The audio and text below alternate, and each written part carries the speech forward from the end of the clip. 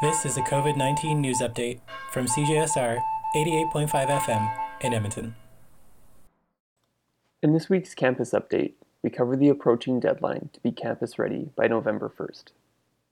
The university is still reminding students, staff, and faculty to submit their proof of immunization or exemption letters and have a campus ready pass before November 1st.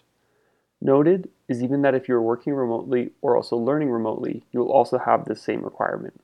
A helpful guide is also available on their website currently to fill that information out. Also included in that update, the U of A released numbers across all campuses of reported cases.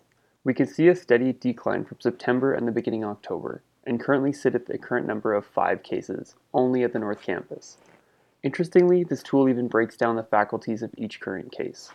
To view this tool and other updates, you can visit ualberta.ca/COVID-19 updates. For CJSR, this is Jared Camp.